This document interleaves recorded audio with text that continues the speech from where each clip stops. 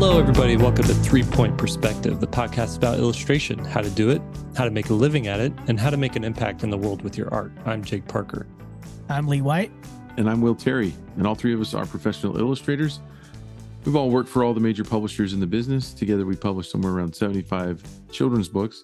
We've all taught illustration at university art schools.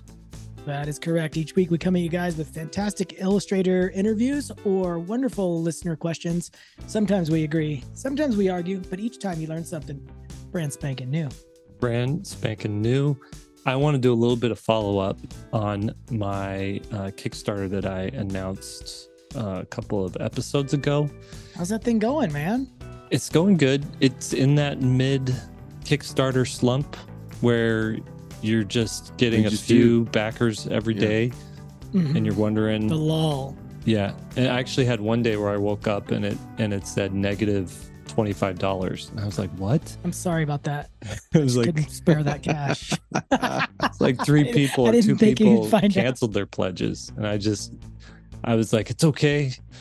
I can, let's roll with this. We can do this." But I wanted to point out something. We talk a lot about like what should an artist put their time and effort into as far as like social media and marketing and what really works. And I have some interesting data halfway through this Kickstarter that I want to talk about. So, I posted on the launch of my Kickstarter. I posted I posted on social media. I posted on Instagram, Twitter, Facebook, Threads, the new Threads thing. I did all of that, and I sent an email blast to my newsletter.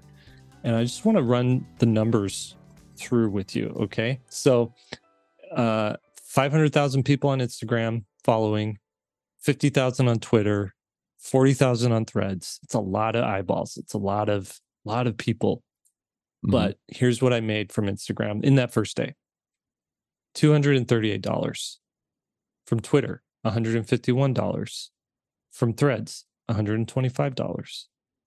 Okay, so not, if you think about how many people follow versus how many people actually saw what I post versus how many of the people who saw it actually decided to click on a button and back it, it's not a very big percentage. Here's what came from my newsletter. I sent out a newsletter to just shy of 10,000 people. 50% of those people opened it, and the amount that was pledged on the Kickstarter was $7,379. So what would be your big takeaway from that? The social media companies don't give you access to your followers. There's that. That's the conspiracy theory side of things. Well, they don't. They don't put it in everybody's feed. Well, it's the weirdest thing. I think there's a lot of followers. I do think you're right about that, Will. But I think there's a lot of what I would call light followers. Mm-hmm. They just have followed you, but they're not invested in you, and they don't truly care about what you're doing. And I think that's the difference of an email list, is that if they want to, if they're in enough to get that thing every month or however often you do it, they're probably more than a casual fan, and they're more likely to convert.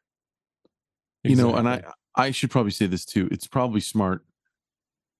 The way they're running them is probably really smart, because what they do is let's say you post something up there and it's dumb, right? If they gave you access to all of your followers and you basically posted something bland, or like a white piece of paper or something, and you clogged everybody's feed with that, then people are going to be less engaged on that platform, and they might your post might actually get them to click out, like, I'm wasting time. This is boring. Right. So they have to only promote the posts that are getting a lot of engagement. So they put it out to a few of your followers. If it gets engagement, they put it out to more, and so on and so on. And so it's like the snowball rolling kind of thing. They want to wait to see what the snowball is first. You don't have the right to be boring is kind of the way that I think they look at it.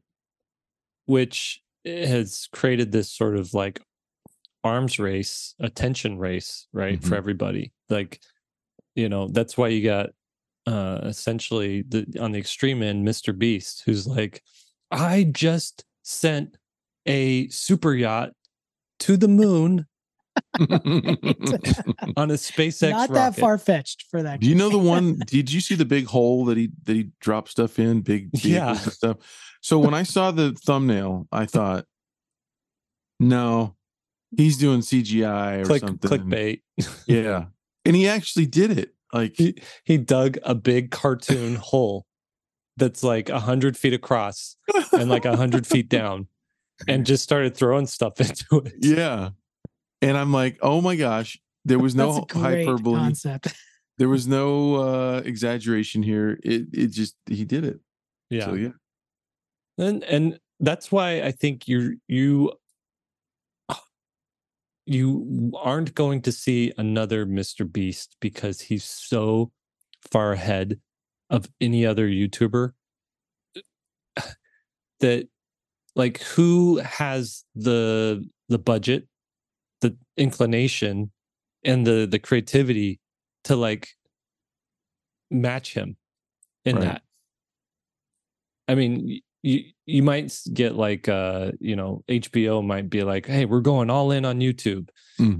Screw HBO Max. We're doing YouTube, and we're gonna have the HBO website or the HBO YouTube channel, and we're gonna we're gonna have a $50 million budget for the year, and then they could probably match what Mr. Beast is doing. But that's like a full-on company with a budget.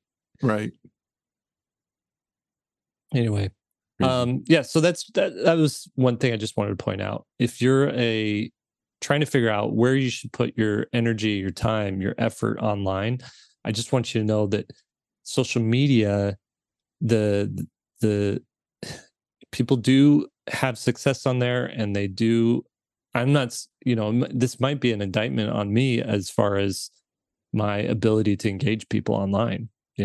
It could be that someone could have the same amount of followers as me and really be able to engage them in a proper way. Like if your book was like naked robots, then it might get more clicks. Well, most of them are naked. No, but I get that's I true. Get what They're saying. Not wearing clothes. So but I have noticed in the past year a real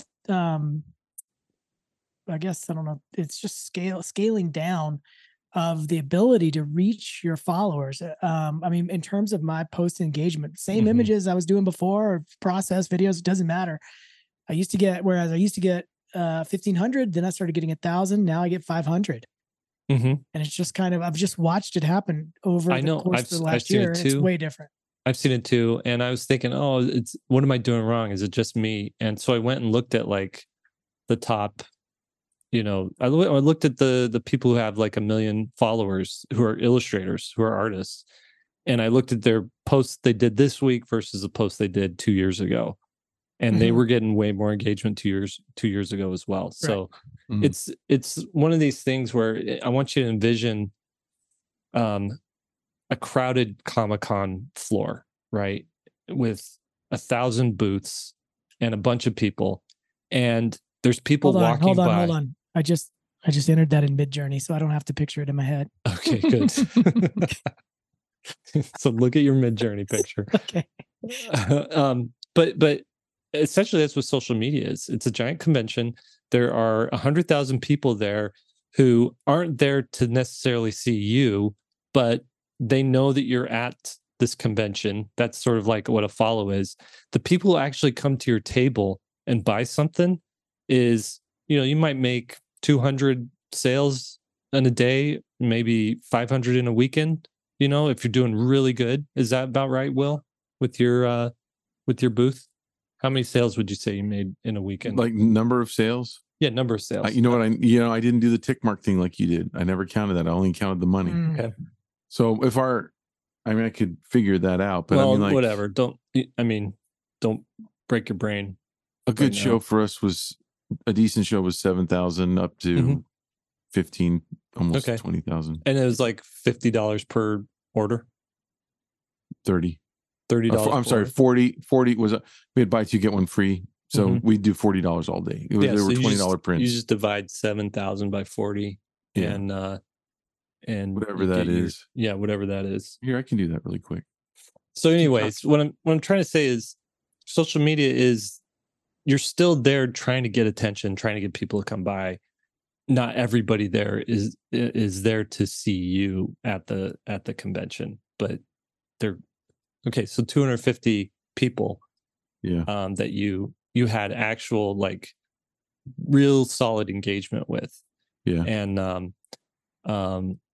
I think that's gives you a better idea of what your true following is online. It's like 5%, 2% of your followers are actual fans.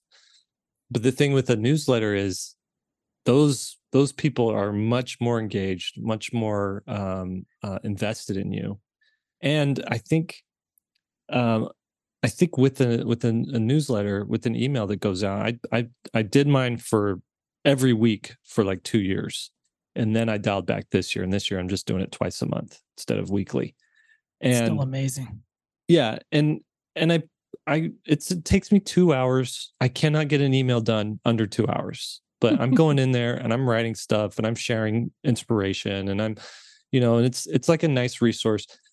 People, and it doesn't waste too much of their time. Like, you can scroll through the thing in 5 minutes, but it is a good, hearty 5 minutes of, like, you're going to get something. Packed. Yeah, it's power packed. And I think that is obviously way more impactful than seeing a random Instagram post, double tapping the like, not even reading what I wrote underneath it, and moving on with your day because you've got 50 other posts to like and to look at. Did you guys notice how Jake got you to sort of check out his newsletter inadvertently with telling that story? So go to mrjakeparker.com and check out the newsletter. It's right over there on the side. Click on that and sign up. This is really just a hidden 1 hour commercial for us selling. Let's answer some questions. Let's get down to why we're here. Okay. Okay. First question comes in from Rachel. Subject line, I like it, straight to the point. She says, I need money. Okay, I'm a 28-year-old artist who's looking for some guidance. I lost my full-time illustration job a couple of years ago as a result of the lockdowns. Since then, I've been bouncing between seasonal farm labor jobs and restaurant work to support myself while using most of my free time to draw and paint. I've picked up small freelance projects, started a Patreon, and sold a few paintings, but I'm still struggling to pay the bills. I need to figure out a way to monetize my art, but I honestly have no idea what I'm doing. I have a feeling that if I just keep on improving and working how I am, I will eventually find my way. I was wondering if you guys might have any advice for me to get there sooner, as I'm rather poor and I need the money. I want to be able to support myself with my own projects eventually. And she says she just found us on YouTube and really likes what we're doing. So if we look at her Instagram, she gave us permission to look at that. I'm going to pull it up and also go to a little bit of a Frazetta, leaning heavily on figure drawing, a little bit of a Frazetta style. There's a lot of characters that repeat as well. Well, this, I mean, I saw this one right here and I'm like, okay, she has a very thorough understanding of anatomy. Like she can draw the figure like nobody's business. For those of you guys listening, we're looking at butts right now. Yeah. We are at School of Visual Storytelling on YouTube. Naked Fairies. Naked Fairies. The problem, in my opinion, is she's too married to figure drawing, sort of showing off a little bit for figure drawing that betrays some of the characters in terms of like that. If you go back to that fairy couple back, like there's no need to see all her abs and her serratus muscles and stuff like that connect to the rib. I mean, it's like a fairy. Like, I think there's a little bit of showing off there with figure drawing. She's caught in the middle, which I see a lot of people who transition from figure drawing to illustration. They all look like sort of an excuse to draw the figure versus the figure supporting the character and feeling you're trying to do. Where the gesture is more important than the details. Right. Yeah, than making an interesting image. Correct. The other thing to think of here is, as an illustrator, it's a broad term, but like you have to think of it in terms of you're going to make someone's life easier. Well, how are you going to make someone's life easier? Well, someone that needs illustration done, you're hoping to be able to do something where they can check off one of the tasks they have, which is assign an illustration project. Well, why are they going to assign it to you instead of the tens of thousands of, or if not hundreds of thousands of other illustrators? And then the reason is because you're going to show them in your portfolio the exact things that they need. Are you doing that? Do you know if you're doing that? I look at this portfolio and I would say, I don't know who you're trying to work for, or what need you're trying to solve for someone. It's a great point that Will's making here. I think that there's another way to phrase it too that I've found helpful, and that is, where does this illustration go? I mean, that if you're going to be a pro illustrator, your illustration, that's the one difference between a pro and an amateur, is that your illustrations will always go somewhere.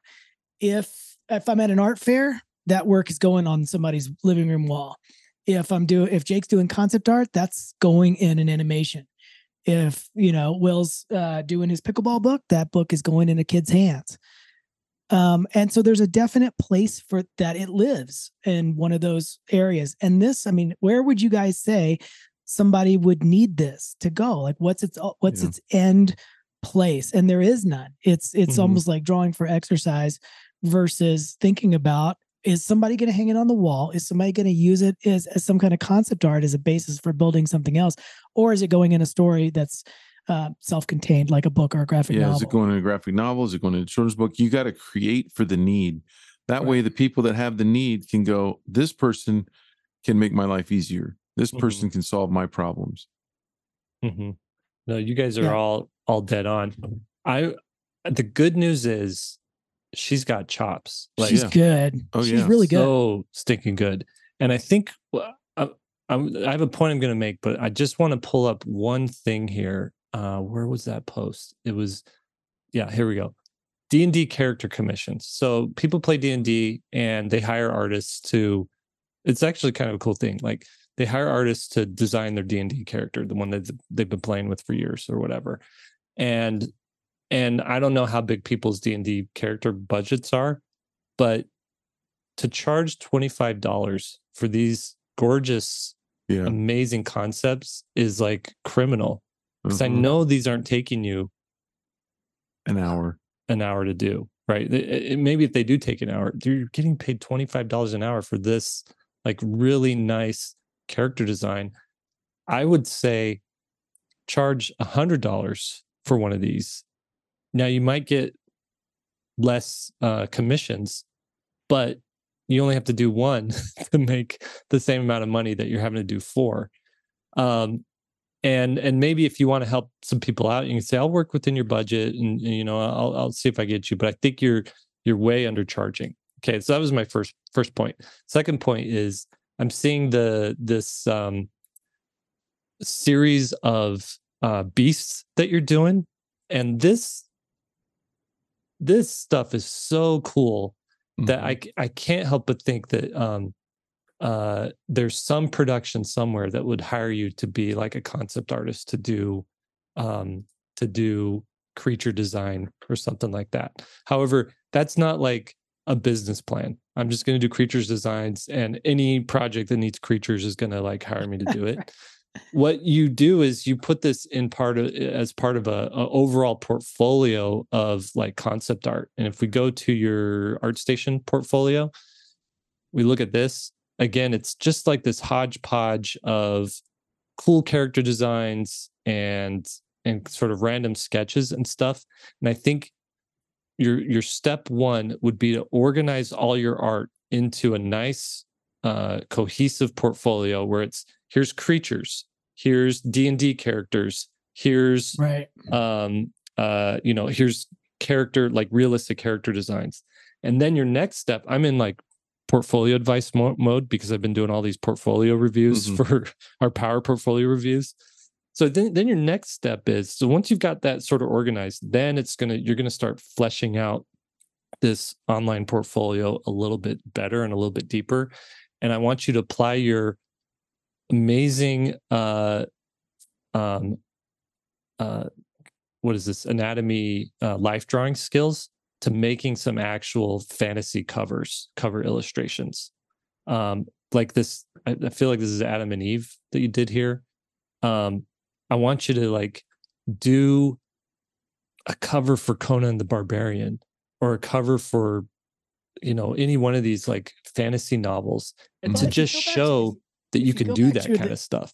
If you go back to the Instagram page, she's got these characters, Moth and Spike. Mm-hmm. And that one doesn't show the actual character that you pulled up there, but there's another one done 7 weeks ago that shows this character and this little creature.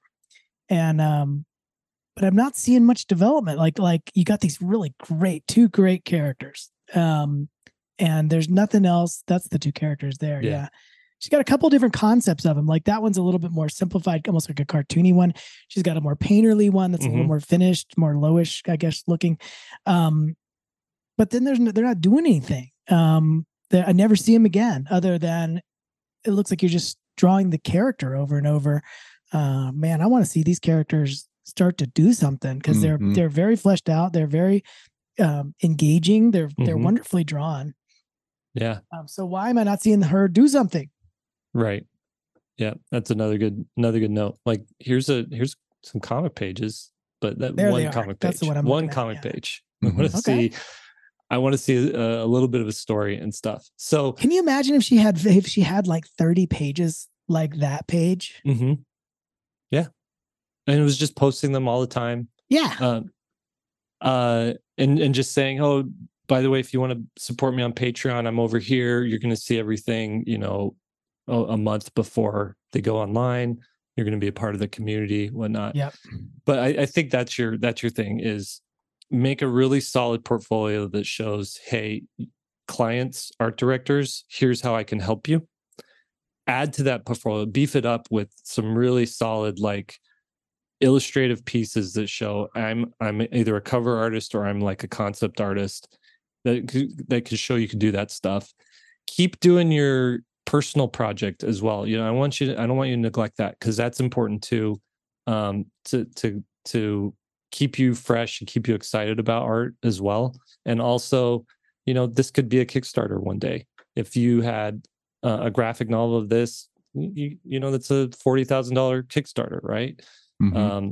And I think you're set. You're on your way, and to getting back to that full-time like artwork. I have a theory, and it's just now starting to form in my head, so I'm talking off the top of my head here. But I've done a couple of portfolio reviews very similar to this, and we did one for even one of our employees about 6 weeks ago, very similar to this too. I don't know if you guys remember when we gave that portfolio review, but what I'm seeing is a lot of very finished and very beautiful singular work, and then the next post that this person does is totally different, also good, but just totally different, like a different, where it might be a landscape versus a character, or a different style. And I'm wondering, just again off the top of my head, do you think this is the Instagramming effect? Absolutely. Where I just need to post something, and I drew something, and here it is. Yeah. I want to show you in contrast. I'm not that I'm like the best example, but I'm just saying I'm seeing this a lot. Like artists who are like that person we just showed could be a pro tomorrow. Like her skill set is as good as anybody. Right. But it looks really just unfocused. Okay. So came out with a spaceships book. So what do you see on my timeline? You're going to see me like sharing spaceships. That's a spaceship post. We've got a character from my spaceship. This is me sharing someone else's work, but filtered in between some of these spaceship posts is like, here's a robot. Back to my spaceships posts, focused on spaceships, Another character here, back to spaceships, right? So there's like this consistency. We dip out, we mix things up a little bit, share some pins I designed, but then we're back to spaceships again. So you're seeing, and these are like hardy posts. I'm sharing like 10 spaceships per finished pages. First per post. Then we go back to, a couple of character designs, but I'm staying in my lane. It's all sci-fi related, right? Yeah. And now you start seeing like, here's a robot post. Yeah, I mean, you're not doing like a Thursday night figure drawing session in there and then a landscape painting and then doing a spaceship. I mean, this is all Jake, whether it's a character or even some of the other stuff that's not even a drawing still kind of goes along with your brand pretty well. Yep. But you notice I started doing robots to lead up to the robots Kickstarter. This this 4th of July piece that I've done. I don't know if you guys saw this, but I've been doing a 4th of July piece every year with this same character. It's Abe Washington Eagle is his name. And I started with him here, and I did like all the iconic things of Americans. You got Air Jordans, you got a bandolier with Coca-Cola on it, you've got a machine gun, you've got an American flag. It's over the top. You got Ray-Ban sunglasses, right? The next year, I did even more iconic American things: the moon landing, basketball, the Statue of Liberty with a boombox, right? Airplanes, T-Rex. The T-Rex was discovered in the United States. So then I just keep, and so it's like true. What's that? T-Rex was discovered in the United States. T-Rex was discovered in the United States. I mean, they lived all over the world, but the original Tyrannosaurus Rex was discovered in the U.S. So I'm claiming it as an American icon, and now I've got these 4 characters: Statue of Liberty, Abe Washington Eagle, the moon lander guy, and my cowboy T-Rex. And it's to the point now where like my daughter is like, so like, are they a thing? Is like Moon Man and Statue of Liberty a thing? I'm like, yeah, there's something going on there.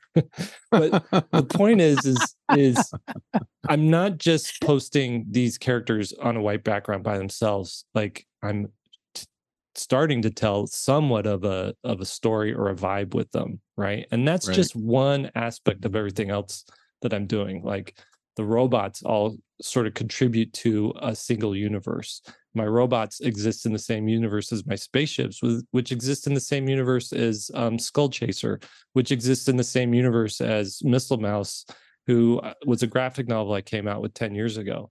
And so I think to get what Lee's saying is, you want to build fans, you want to get people excited about your work, you want to make things that people purchase and engage with. You have to kind of, whether you have a plan or not, it's got to look like you've got a plan. It's got to look like you're deliberately doing this, and it's not hobby time. It's not just whatever feels. And that actually goes to the video I wrote yesterday that I have to scrap. But anyways, that last part I don't think is directed specifically to Rachel, and more to, in general, illustrators out there. I think what Lee's point was of the hodgepodge nature of things, but yes. But I think overall, Rachel, you definitely are in a good position to pop and to really get working again. I'm amazed at the skill sets of all these illustrators. I mean, they're just so good. So just focus a little bit. It's amazing. Maybe we shouldn't tell them, because we're gonna like tell people how to do this stuff, and then they're gonna beat us out of all the jobs. A rising tide lifts all boats. Good point. So should we do the next one? Let's do it. Next question. Do it. Okay. They asked to not have their name used on the air. Subject line is leaving the faith, in parentheses, how do I get out of the religious niche? Hey guys, you talked in a previous episode about not making art preachy, and I've been guilty of this. I want to clarify that, though. I think our point there was there's a cost to making preachy art, but there's also a benefit to making preachy art, right? So making art that's overly didactic, whether it's religious or it's political or it's moral or whatever, is going to just turn off people, because some people don't want a sermon. There's also other people who need a sermon and who want to use a sermon to help other people, right? So if you make a very didactic book that teaches a very specific moral, there is an audience for that. Someone's going to buy that, and they're going to use it to teach a lesson in their home with a child, right? Or they're going to buy it to make them feel better, like they're contributing to this particular cause, or they're supporting a particular artist or genre, right? So I didn't want to say like it's a blanket bad that you make preachy artwork, but I just think there's consequences to that. Would you guys say that? Can I add to that a little bit and say, whenever I've talked about it, I think there's a big difference between like your values are going to come through your art, right? Whatever your values are. Yeah. And I think that's natural. I think that's good. When you're telling a story, if your goal in the beginning is to preach at the expense of the story, that those books or those stories tend to fall flat compared to the stories where the story is first and the lesson that comes almost reveals itself, and the author often didn't set out to write a story with that value, right? So the story's first. You're telling a great story, and there's happens to be lessons that get revealed, and maybe the audience picks up on those lessons, and maybe they don't, because they're so involved and engrossed in the story. So when I talk about preachy stories or preachy art, it's more where the main idea or the focus was on the preaching and not on the story. Right. Yeah. I also it makes me think of, it's a tale of two movies, right? So you have the director who created Barbie and wrote the script, and you have and she's the same director, Greta Gerwig, who did Little Women, and both are feminist movies, right? Both have a strong feminist message.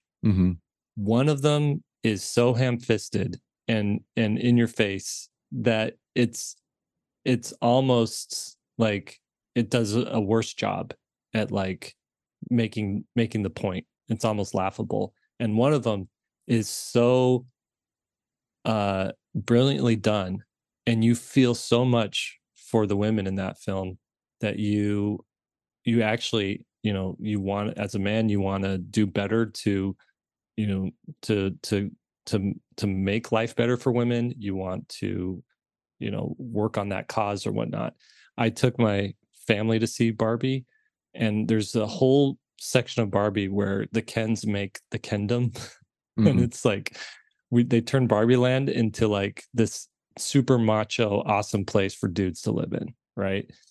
And my boys walked out of that movie taking all the wrong lessons from it, and they're like, "We got to do that at our house, Dad. We got to get the leather couches and the and the dry bar, or the bar in the living room, and the boom boxes and the big cars and everything." And I was like, no guys, the point of there was it's not cool and it's not fun. And he's all, no. That's awesome. Anyways, so I'm just saying, sometimes when you get overly like the message is too blatant, sometimes it can be taken the wrong way. So back to the question. I've done several personal projects and one freelance children's book, all on topics related to religion. I really want to leave this behind and make art that is more appealing to the masses. So get out of that niche and get into more broad appeal. I am in the process of building up my portfolio, but I'm wondering if I should include my illustration projects with religious themes. I know having art with the same character and having a finished book can be valuable when looking for work, but is it better to leave that out and start fresh, since I don't want more work like this? Okay, what do you think? And she didn't want us, sharing her portfolio online, but we can look at it privately with us. And I think it doesn't feel overly religious to me. Yeah, I'm wondering if this question was submitted a month ago, so I'm wondering if she's since removed a bunch of that stuff from her website, because all I see on her website is typical kind of, not, I don't want to say typical, but like what you would expect a children's book illustrator to put on their website. That said, I mean, I'm going to offer probably advice you wouldn't think would come from me. I'm not that religious, but I think if she's done a finished book, and it has a couple of sequential spreads in it, that needs to be in there. That's the one thing I'm not seeing. Right. I don't think one project is going to label you as this kind of illustrator or that. Yeah. If everything is leaning one way, then that will definitely do that. But she's got a good variety, like you said. Yeah, I think she's overthinking it a little bit. And I don't think you need to totally downplay, all the Jesus books that you made, but you can, if you did really good illustration work for that, show it off, because an art director can see through, and an editor can kind of see through the subject matter and look at like, okay, what is this artist actually doing? What is this artist actually bringing to the table? That David Hohn's a great example. He's done he's one of our teachers and a great illustrator, and he's done a few religious projects, but he's also done regular projects. Nobody would label him a religious illustrator, but he's done a couple of religious projects. So, yeah, I think go ahead, Will. I was just going to say, I think that if I were giving a critique on this portfolio, I would say that in general, most of these illustrations are really lacking an interesting story. To me, like there are things that we've seen before, that are predictable, and there's some really good drawing, some good characters, some good color. All of those things are things that, again, if I'm an art director, I'm looking to hire somebody, I can find good color, I can find good characters in just about everybody's portfolio. What I'm really looking for is someone that's telling interesting stories and doing it, like you said, Lee, sequentially, so that I feel like they can hold a character. They can show complex human emotion in those characters that they're holding from image to image, and also actions. Is there good action? Because that's what as an art director, I'm going to have a story that's going to require those things, and I want to see it demonstrated before I feel comfortable hiring you. And it goes back to we've said this many times, but I'll say it again. Like, you either illustrate something that has such a cool, interesting story to it, and maybe your illustration level isn't, like, your quality level isn't that could be subpar, right? Or you are so good at making beautiful images that the story part doesn't matter. Right. And so I'm looking at these two. I'm looking at the two images right here, the Tooth Fairy one versus the one where the girl's walking through the sort of the gate with all the sort of festivals of lights type of thing. You know what I'm talking about there? The Festival of Light image, no story really happening there. It's it's Will's thing where it's like, tell the story that this image. Well, this girl walked to the Festival of Lights, and what happened? Nothing. And you have to, in order to do mine, you gotta say, guys. Yeah, guys. Guess what? Guess what? A girl walked through an arch into a Festival of Lights, and then your friends are like, yeah, and what happened? That's what happened. She did. Yeah, that's it. Yeah. Whereas the Tooth Fairy one, there's a story happening there. It's these two tooth fairies working out in a gym, and all the weights are different sized teeth. And it's like, guys, I went to this, I saw this Tooth Fairy gym, and you just start describing it, and like, this one fairy could barely lift this giant tooth, right? Like, that's more of a story. That's more something interesting. So between those two, you can do the girl walk to the Festival of Lights if it's drop dead gorgeous, and you're just like, oh, look at all that detail. But I think the level that you're at, you got to lean on story a little bit harder until you can get to that point where your color work is, like I said, drop dead gorgeous. It's funny when I see images like this one, this Festival of Lights one. It's so describe it to the listeners. There's this big, almost kind of like a kind of a Chinese entryway gate, archway thing, kind of thing. And we're looking at the character from the back. She's walking towards it, and it's almost mystical and magical. There's all these lights and stuff. So it's either a festival, but it could be something more than that. I'm thinking of that. What was that animation? Coco. Yeah, Coco. You get those kind of scenes, like it's literally a gateway between dimensions or something like that. All you need to do to add to almost any illustration is just think of something, like Will was saying, just describe something happening. Like if you added one character, like I'm just making this up, but like a ghostly kind of character kind of beckoning our main character who's walking into this scene. Now all of a sudden we've got a reason for her to be walking that way, or something. Like maybe they're getting ready to light some giant firework and she's going there, but it means there's got to be something. And all you need to do for that is add the smallest of things to give her a reason to be going in there. Right. Yeah. It's not much. Yeah. I'm just surprised more people don't do it, because it's so small. All you need is just like, why is she going that way? If you just ask that question, why is she walking that way? Yeah. You can answer that a million different ways. There's little things like, why is she wearing a coat when it's warm? Like her, and then the anatomy, hands, gesture, anatomy of footwear. Just it starts to, there's more detail on flowers than there is on the main character. Right. And so that's what I think what you were talking about, Jake, is like, if everything is working in an academic way, color, drawing, design, light, you can have less story, because you're going to shock and awe people with your craftsmanship and your it's your like color those, and everything. The Mid-Journey things we were looking at before we started the episode.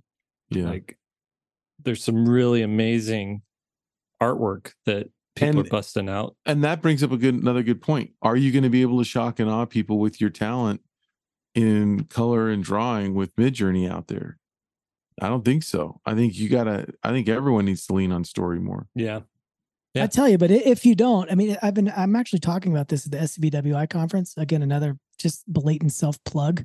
But it'll be over by the time people hear this. But I want to share my screen, because if you're going to go down that route, and it is a valid route to go, you can paint anything, but if it's going to be a boring scene, like a rooftops in Italy or Spain or something. I'm showing an artist's name. I think his name is Mark League. Lague, Lague. Look him up. It's incredible. I mean, he's playing with light and texture and color, and there is no storytelling. There's no concept. But he's just such a pro at the real concept is the paint application. Yeah. And the ability to just interpret the world in this way. Right. And that's his hook, and that's equally valid. So like either Will or Jake just said, like the more you leave story off, the better you have to be at the other side of it. It's just making a drop dead gorgeous scene that doesn't require the story. Wow. And if you make drop dead gorgeous stuff and do a story, you're essentially a French artist working in the French comics industry. You're a pro. You're not asking these questions if you have both of those things, because you're too busy working. You're not listening to us. All right, let's do our last question here. This comes from Estrella, and the subject is passive income. Hi guys, longtime listener. Since your second episode. Wow. Boom. This is episode 170, by the way. Do you guys realize how long we've been doing this? Okay, I have to say your podcast has been one of my most important tools in getting into the industry, so I appreciate your time doing it for all of us. I've been listening a lot about creating passive income, and I tried it for a while with no success. I currently work in the kidlit industry creating picture books, but I would love for my store to become a more reliable source of income. So when I went on maternity leave last year, I managed to upload some images to Society 6 based on some illustrations I made for my daughter's bedroom. I tried to create a theme and a brand like Will usually talks about, but I have to say my store has gotten almost no sales since I launched last year. Maybe I didn't promote it much. Maybe Society 6 is not the place for it. I'm not sure. I'm afraid to get into Etsy as I would have to manage all the printing. Should I buy a really great printer and risk not selling? And delivery. I already have so little time available, only 4 hours of work while my daughter is with a minder. And then the rest of the time I spend with our little family. So any tips on how to make a stronger brand and sell better online for passive income? I'm not sure my art is any good for any more than children's publishing. Your insights would be much appreciated. Then she has links to her Society 6 and to her website, which we can. Well, if you're talking Society 6 while you're pulling that up, Jake. Yeah. I need to do a whole YouTube on this, but you're not going to make any passive income on Society 6 or any of those portfolio print on demand based sites. They take too much money. For example, if you do 11 if you do an 11 by 14 print, you got to charge $30 for a t-shirt. Well, yeah, the prints are even worse. I mean, they already, like, your cost to get a print made is like $30, $25. I mean, it's up there. And then whatever you add on top of that is the money that you get to keep from Society 6. So you're free to charge $35, you might make $5 while they make $30. It's horrible. But there is a place for it. I don't want to say that there's no reason to do that. The only time that you should ever use Society 6 is not for passive income. It's for testing your product and seeing if people will buy it and seeing if there's an image that people prefer. So basically you're doing your proof of concept phase. You mean like you can use them to get prototypes of what you want to do? Yeah. You might like say, for example, if I was an artist and I'm like, I want to sell prints. So I'll put 10 images on Society 6, see if there's one or two that more people gravitate towards, and what's the price. You can play with your price point. Oh, what if I charge $50? Oh, nobody bought it. Okay, what if I charge $40? Oh, people started to buy it. You can sort of product test there, and then once you figure out your business model, like people want this kind of image from me and they'll pay this much, that's when you start saying, okay, I'm going to buy my own printer, produce these prints, and make some real money. Her work is super solid. Yeah, the good news is no critique on the artwork. Yeah. I mean, her work is that's not what's holding you back. It's not your art. Well, I don't know. I'm gonna push back on that a little bit. No, I agree with you that the art is really good. Selling stuff. Remember what I was saying earlier, that there's a place for your artwork to go, and she's built all this artwork to go in a book. That does not translate to. I've never sold a print from an image I made for a book. Right. Not one time. It's always made to go on the wall. That's a different kind of artwork. And so if she's looking to do prints or something like that, that's passive, it's a different kind of art. Would you hang that on your wall? It's gorgeous. This work she's doing. It's like perfect for a graphic novel or a children's book. You'd never hang that on your wall. It's a different kind of work.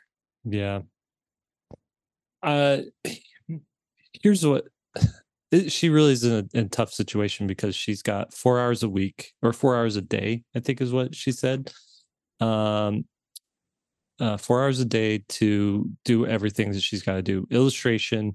And unfortunately, we live in a time now where artists have to be their own self-promoters. They have to be their own project managers. They have to be, they have to do all the hats while also being killer illustrators too. So I think Lee's onto something. Like, you are gonna be more profitable on an Etsy, having an Etsy shop, if you're able to make some artwork that's a little bit more Etsyable, which I think, like, this stuff, it's decorative, but she could lean into that and make like I mean, she's got a couple of sort of almost like patterns here. So, have some patterns that would work for kids. It's not just a character base. Characters are the least likely thing for someone to buy who's not an animator or an illustrator. It's the least likely. That's why if you look at the stuff that I have on my website, leewhiteillustration.com, since we're promoting, the characters, as I started to sell stuff online, got smaller and smaller and smaller. They are barely even a blip on my prints now. Go to my Instagram real quick, Jake. Oh no, this is a good one. Look how small that character is in the scene. It's just a fraction of a fraction of a fraction of a percent that the character takes up, typically with bigger environments. If you go to my Instagram, I posted one yesterday for some artwork that I'm doing for this condo that I bought. And it is a perfect example of that. Go to that third one over. That one. You see the character there? Yeah. That's going to be a canvas on my wall. Awesome. And yeah, that's so about what you're saying is people want to decorate their homes with landscapes and buildings and all the stuff, normal stuff you see, and you can just add little characters just to take it from fine art into sort of illustration. I'm going to pull up this here, baby or nursery decorations, right, on Pinterest. Nursery decor ideas, right? Okay, so we're going to go there and we're going to see what's on the wall here. Giraffes and plants, characters, and books. Yeah. And so usually what people do is they pick a theme, right, for the children's room. But what I'm always seeing is little messages that are cutely illustrated. So this one says "Born to be Wild," and it's a whole like jungle theme, right? So if you made like a set that's like on a theme like that, let's see. This one says, "I got it from my mama." Alphabets are really big. Wild child, right? If you like come up with a theme, really like, just pulling up some of this stuff like you're doing, like, okay, so look at that wallpaper that's in that third one over on the right hand side. This one, so simple. Yeah, now that stuff will sell all day long, more than a character will. Yeah, but if you're going to do a character, it can be like, if you go back up to those stickers on the left, first one on the left. So that's the kind of animal. It's not necessarily a character design, more as it is a decoration. Right. So I'm like, you want to go down this route, pick a theme, under the sea, right? You're going to do 5 prints that are maybe one's like all the sea animals with letters. So letter A for an alpha fish, letter B for beta fish, letter C for chicken fish or whatever. Don't be doing some woke fish on here. Anyways, and then you're going to do another print that says "Under the Sea" in really decorative, cool handwriting, and you're going to do like one that's just coral, right? And you're going to do one that's just some cool underwater fish or whatever, and that's your one theme. Then you're going to do another one that's like into the woods, and it's the same thing, but it's all wood themed. And then you're going to do like cars and trucks, and it's for the boys' room, and it's all car and truck themed. And I think that right there is like a really legitimate like Etsy business that you could do. But that's right. In 4 hours a day to ship orders and all that stuff, you're going to need a partner, someone who you work with and say, hey, I got all the art. You're going to do all the shipping and everything. We're going to split everything 50-50. You're going to do all the marketing. I'll post on my socials what's needed. And I think that's how you make some passive income, is getting a partner. Well, the other way there is to get, shipping is not a hard job, but it's time consuming. So I would argue with Jake there and say, hire that out to a high school junior or senior, or somebody who's home for college in the summer, and minimum wage kind of job for them, and you ship out on 1 day per week. So it's just, maybe what you do is you take some time to figure out the whole process yourself, take the extra time, so then you can train someone to do that. I have my daughter actually help me. She's figured out, or I've taught her the whole shipping thing. She's a college student. It's the perfect part-time job for her, and I just pay her $15-20 an hour, and she comes in for 3 hours a week, ships everything, and gives me an invoice at the end of the week, or at the end of the month, and cut her a check, and she's off on her way, right? The other idea is to completely hands off everything, put together a package or a portfolio of all this kind of decorative stuff that you've done, because you definitely have an inclination towards it. You have an eye for it. It's a part of your world, decorating nurseries or children's rooms, and you start searching for a licensing agent who can go and get you some licensing deals to put that stuff on Target shower curtains and bedrooms and stuff, or whatever they wherever that stuff is. I don't know.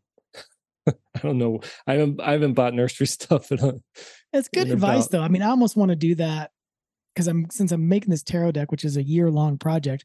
Love it. I just can't believe I haven't done more pattern stuff, because every time I get into it, I really enjoy it, because coming up with stories is really hard, in my opinion. Like after 4 or 5 hours of trying to do story, I'm exhausted. But doing patterns and stuff, you can do them all day. You can listen to a movie or listen to music while you're doing it. It's just kind of fun. I think I'm gonna take that advice. Maybe do it Into the Woods or Under the Sea kind of thing. That'd be fun. I like that. Yeah.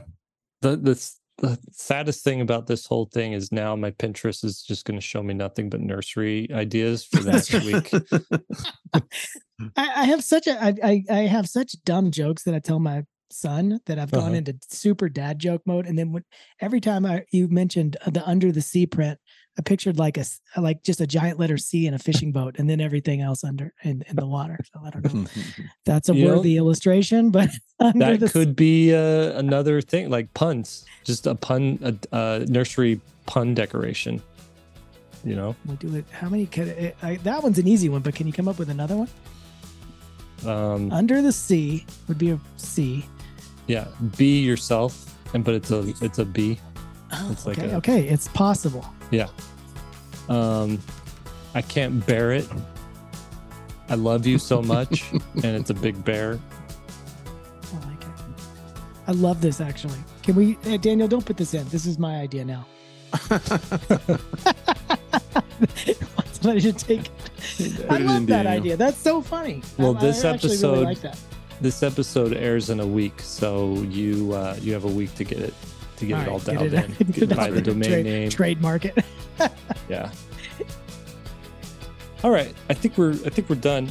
Amazing. These 3 people are so great. They're so good. So good. They're right at the edge of being incredibly successful, I think, with a little bit of portfolio tweaking.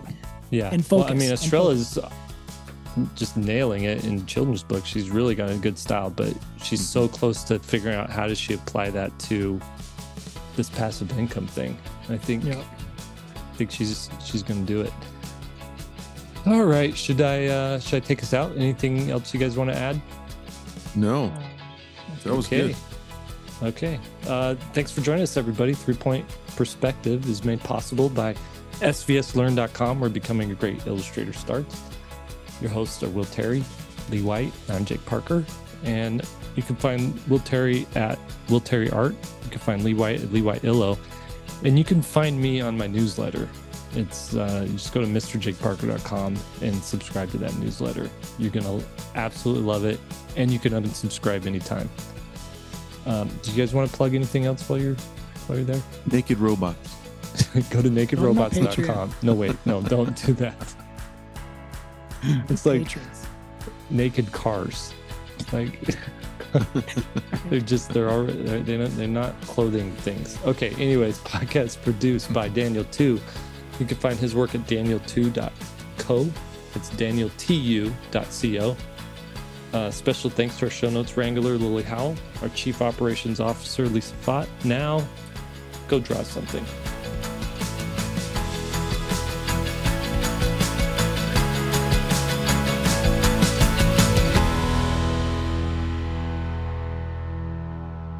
I can't believe how good.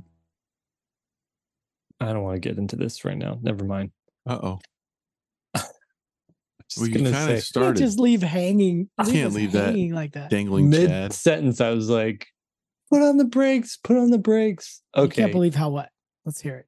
How good some of these AI artists are getting. At AI, you mean? At like, did I call them AI artists? Prompt generators? People? Typers. They type. Yeah, let me just show you. AI typist. AI typist. Let me show you this really quick. While you're pulling that up, I scolded somebody yesterday for AI. You did? Well, they were on Instagram, and it was Midjourney, and they were writing all the hashtags: Photoshop, Painter, Illustrator, concept art, all the stuff except for Midjourney and AI. And I'm like, hey. You're like, listen, you gotta be truthful here. If you look at this, so good. Yeah, that's incredible. That almost looks like lowish. But with a little bit more kind of anime stylization. Yeah. That's and nice. They got the fingers right. Oh my goodness, look at that grip on the bow. That's pretty nice. Very subtle. Look at that. I mean, that's better than I could do. I'd put that hand right in a pocket. That's how that's the one I would do with the mitten. Yeah. How much work do you think the artist had to do? So I've messed around with it just to see how much work this is, and to bust this out, what they did here today, this is like 3 to 4 hours of work. That's it, huh? Yeah. Wow, man. There's like 20 different images, all usable, every one. Yeah. And you could combine them. I mean, they're just. I mean for every perfect. One of these that work, I'm guessing there's like 5 that or 5 to 10. Go back up for a second. I just want to point out. Go back up. Scroll back up. I'm going to stop. Right there. Stop on that one. Look at the boot there. That's almost like just the folds and stuff. That is such a unique. And it's just funny that the computer figured out to have those folds and those kind of wrinkles in the boot. That's amazing. This one is kind of a mess though. Like bows don't work like that. Well, I mean, it didn't get everything, but man, it's 90%. You get rid of that string and redo the string, it's done. Yeah. Oh, yeah. I wonder, I mean, there's so many like little artifact stuff in here. Like there's almost an arrow there and the string isn't straight, where I'm like, if you just took it into Photoshop, I'm wondering if this person even knows how to use Photoshop. Like you could just clean everything up. Yeah, 10 minutes on that one and you're done. It's kind of weird that the ear is a different value than the face on that one, but like pretty good, man. Wow. Anyway, this is just, I mean, this person's whole thing is full of like, they've just sort of nailed. Okay, here's my question. Here's my question though to you guys. Golly, that's nice. Never mind. It's awesome. What were you going to say? I was going to say, so you're an AI generator, but you can't draw this stuff. Like for us, if we were going to use, Midjourney or something like this, it would be inspiration. Like, oh, that's cool lighting, or that's a cool color balance. And then we go make our own thing. Right. And that's part of the joy of being an artist. Yeah. How long would this hold your attention if you're just like, okay, refresh, recreate that. Okay. Oh, that's a good one. Recreate that, Would that be satisfying enough? Is the results where the enjoyment is, or is it the process of where and the knowledge of getting better at something? I mean, you're just kind of slingshotting yourself to these results, and there's only results, right? There's no process involved. Right. I mean, maybe you're messing around with the key commands or whatnot, but I mean, every couple months I mess with it just so I know what I'm talking about. Right. And what I've found is it's sort of like, it's like it's almost like a drug that simulates, genuine feelings that you would normally have by doing like fun, wholesome activities, right? So like you get a rush mountain biking. There's some adrenaline there, right? You earn that adrenaline rush. You earn that endorphin you get hit. A bigger rush playing pickleball, but anyway, continue. Yeah, pickleball, whatever.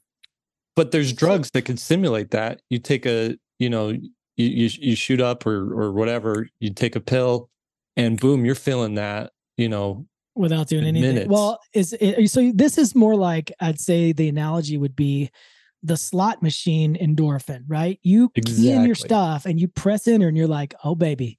And then it comes up and you're like, oh, hit. Yeah, because you're like, okay, I'm putting in these prompts and then you're massaging them and you're getting back really good results. And you get this feeling like, oh, I made this. Like, and you post it and people are like, hey, you are amazing too. And you get that little bump of, but I gotta say, man, this is next level quality. This is so good. I would love to see an animation done in this style. Yeah. It's almost like problem Miyazaki here though is like, I don't know if I was an art director looking at this and being like, and working with this person, I'd be like, okay, this is great. Now I need, I'm going to need 5 of these buildings to be blue. I don't know if they can. Well, but that's easy because all you need is think about the difference there. I mean, that's a good point to bring up, is that you got a concept artist to do this originally, right? Before all this, and they're expensive because they can do it all. They can come up with it from scratch. They can draw it, and then of course they can paint it too. So you got the whole pipeline in one person, a very expensive person. Now you have a cheap AI dude who's keying this stuff in, gets it to where we are now, and then you need one of those buildings removed and the rest of them, a couple of them to be blue, like you said. That goes to a production level, a student almost level Photoshop artist. Yeah, easy. You're halfway there with the thing already built. Modifying something's easy. Coming up with it from scratch and painting this from scratch, man, with all that broken paint, all that broken color. I mean, landscape artists spend years learning how to break color like that. I know. Yeah. I mean, this is why it's so frustrating and just bad, because it's taking the years of work that all these artists have done and putting it in the hands of anybody. Well, I hate to say it, but like the person I scolded yesterday, she's, how did you know that it was Midjourney? And honestly, the answer is because it was the stuff that's Midjourney is better. I mean, it's true. No, it's so polished. Yesterday? I was on Instagram and somebody was posting and it popped up in my feed. And it was obviously Midjourney, and people were commenting about how great of a painter she was. And I looked at the image and the what she wrote and stuff, and it was all just basically claiming sort of that she painted it, not correcting anybody that she made this art. And I wrote her a private message saying, "Hey, that's anybody who knows anything knows that that's Midjourney, and it's just a dangerous. You just tread carefully." But if you're trying to get pro work and you're posting this along with your paintings and not making any distinction when one's Midjourney and one's actual painting. And she thanked me. She was super cool about it. To some people, they might think, how would anybody know? Oh my gosh, these are so gorgeous. I can barely stand it. That's like amazing. Frazetta mixed with Miyazaki, mixed with, my goodness. Yeah. Well, wow. And so what are people typing in to get something like this? I can't do it. Every time I type something in, it's a disaster. So I'll tell you, it's not as easy as just typing in a thing. So there's like these different levels of stuff that you can do and different tools that you can do. Not tools, but like options that you could do. So you can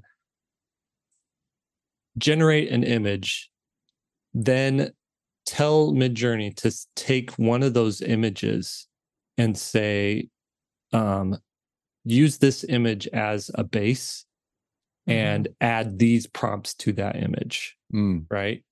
So essentially what they're doing is they're messing around, they're getting something, and it's maybe photorealistic. And then they're switching from Midjourney to Ninjourney, I think is what it's called, which is more of like a anime filter that they've trained with anime filters. And it's convoluted and it's like tricky. Is it within Midjourney? Yeah, it's all within Midjourney. Oh, okay. Yeah. I didn't know if that was a separate app or not. I got to check that out. I mean, it's been 8 weeks since I've messed around with it, and I got some really interesting results just to see, okay, what can somebody who looks up some tutorials and sits down for an afternoon, what can they come up with? And I was like, okay, I could see, if you had a weekend, you could really generate some really interesting stuff.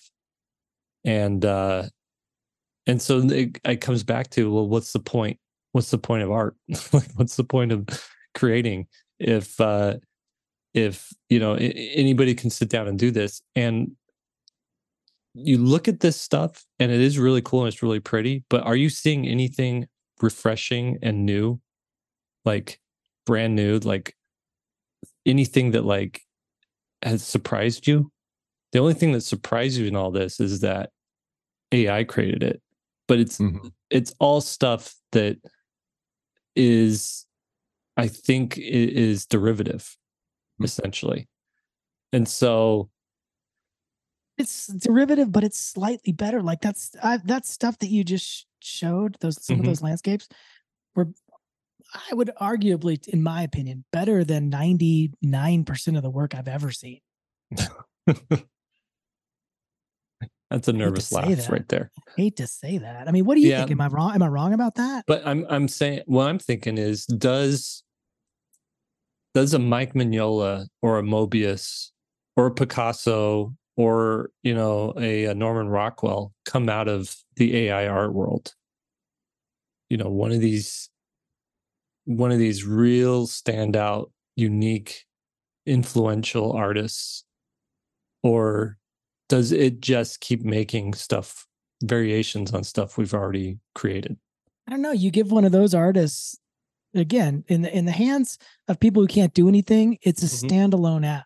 In the hands of Mike Mignola, start him with that image and see what he does with it.